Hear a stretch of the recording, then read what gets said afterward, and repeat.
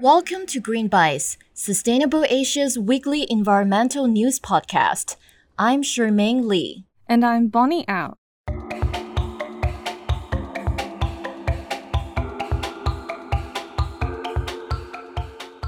In less than 10 minutes, we offer you bite-sized green updates in Asia we think you should know about.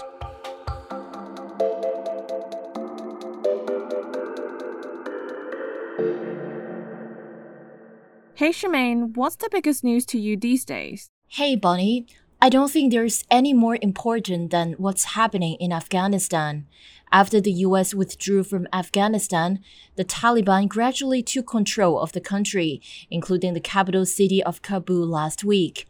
The horror started. People were shot in the streets, residents scrambled to the airport, but many failed to flee. Women and girls were forced to leave their workplaces and schools. It's heartbreaking, to say the least. My heart goes out to people living in Afghanistan right now. With the Taliban ruling Afghanistan, violence isn't our only concern. Environmentalists say that the Taliban now have access to the huge deposits of minerals in the country that are crucial to the global clean energy economy. Oh, which kind of minerals do they have? Well, Afghanistan is rich in rare earth elements like copper and cobalt. But the crown jewel is lithium. The US called Afghanistan the Saudi Arabia of lithium, as American geologists put the value of the country's mineral wealth at least $1 trillion.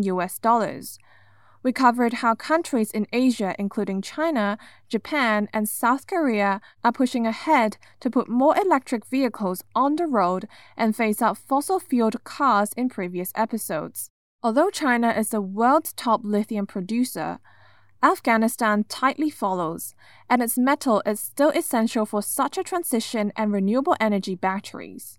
Lithium is indeed an earth-shakingly important mineral. The International Energy Agency said in a report that the global demand for this mineral is projected to shoot up 40-fold, above 2020 levels by 2040.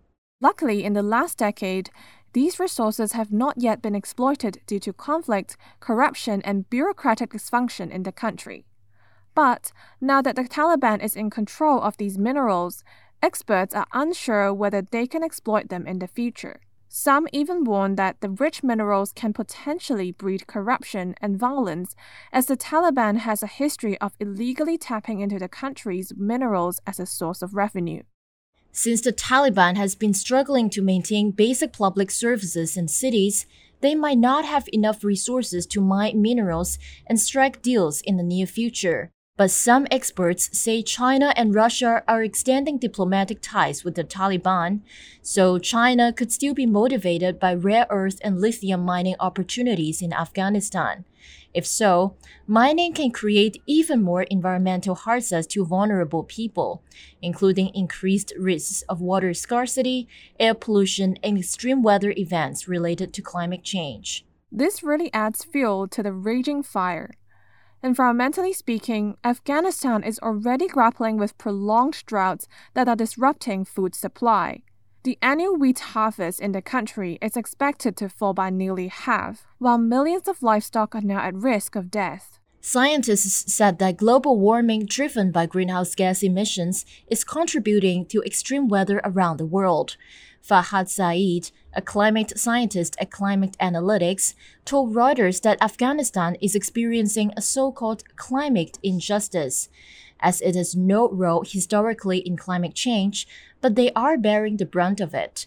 The United Nations identified the country as one of the hunger hotspots in the world, with 1/3 of the national population facing a food security crisis. The Taliban was accused of obstructing rescue efforts earlier this month, when flash floods killed over 110 people and injured 70 in Kamidis district in Afghanistan. The Taliban said it was trying to prevent government forces' infiltration to flood-hit areas and promised relief funds of $62,000, but it is widely believed that they aren't equipped to deal with the crisis.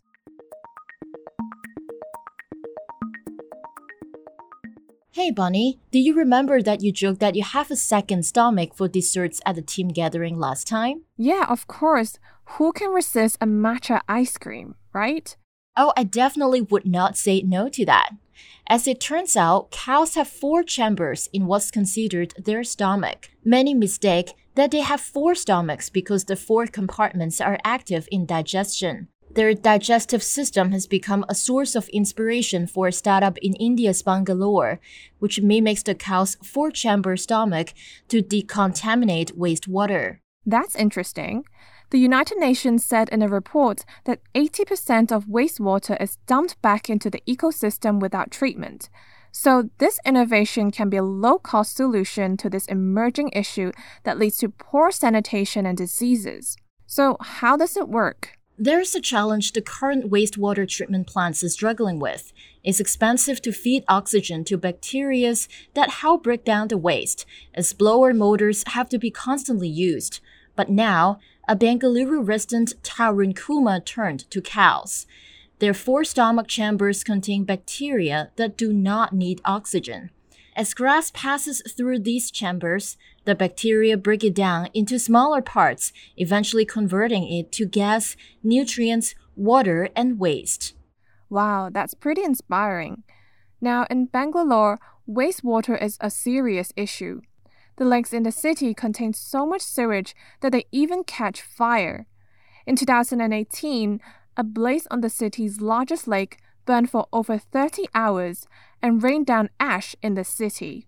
Certainly, it's not the water that was on fire, but it's a mix of the domestic and industrial waste. So how are they going to source this bacteria that doesn't need oxygen? They built a plant that mimics the chamber structure and took the bacteria from cow dung. Without the use of blower motors, the treatment plants don't even require electricity to operate. Instead, they rely on gravity to move wastewater across the chambers. The wastewater is then converted into gas and clear water for safe use. The company has now built about 50 treatment plants, while Kumar said the innovation has saved 280 million liters of water and 315 gigawatt of electricity that can power 35 villages in India for a year.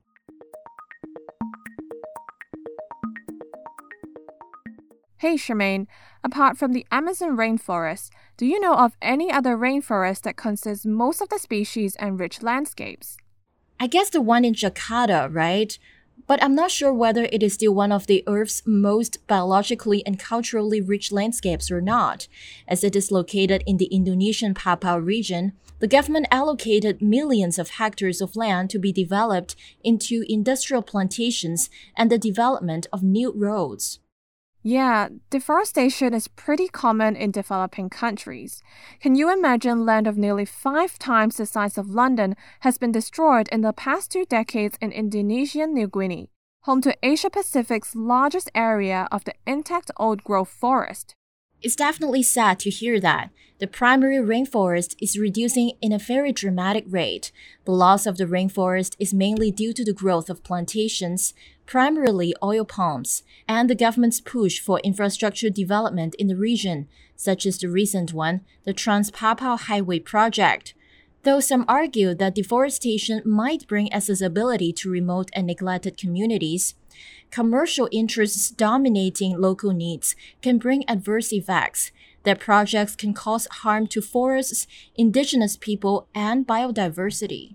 Yeah, and it has destroyed the habitats of wild animals and threatened the already endangered endemic species in Papua, and resulted in a negative impact on biodiversity. Not to mention that it will also produce massive greenhouse gases that intensify global warming. Papua is the last frontier of natural forests in Southeast Asia and is one of the world heritages because natural forests do play an important role in stabilizing the climate and preserving biodiversity.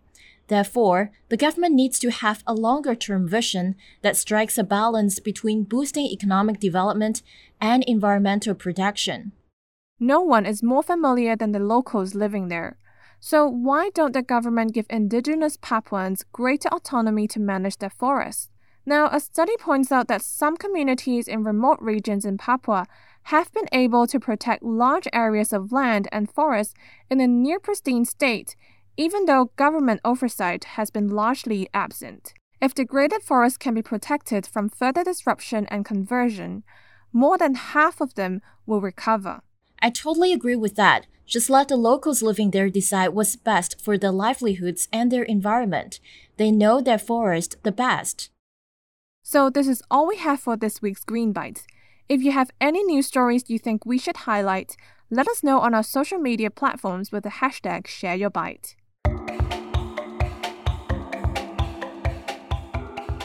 Don't forget to subscribe to our podcast channels for more content and share our podcast with your friends and family. If you're interested in sponsoring Green Bites or have any comments about our content, we would love to hear from you. Email us using communications@sustainableasia.co or drop us a line on social media. Our handle is @sustainableasia. Thanks for listening.